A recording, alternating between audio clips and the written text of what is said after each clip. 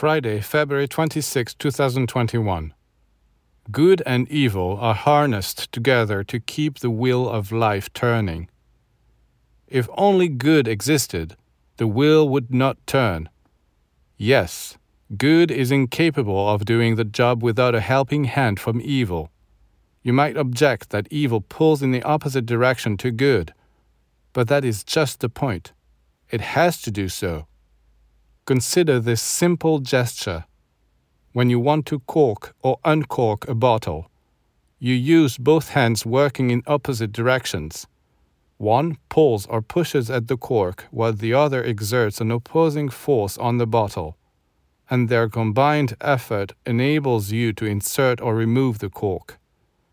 This collaboration between the two opposite forces happens every day before our very eyes, and we must give pause and meditate on it.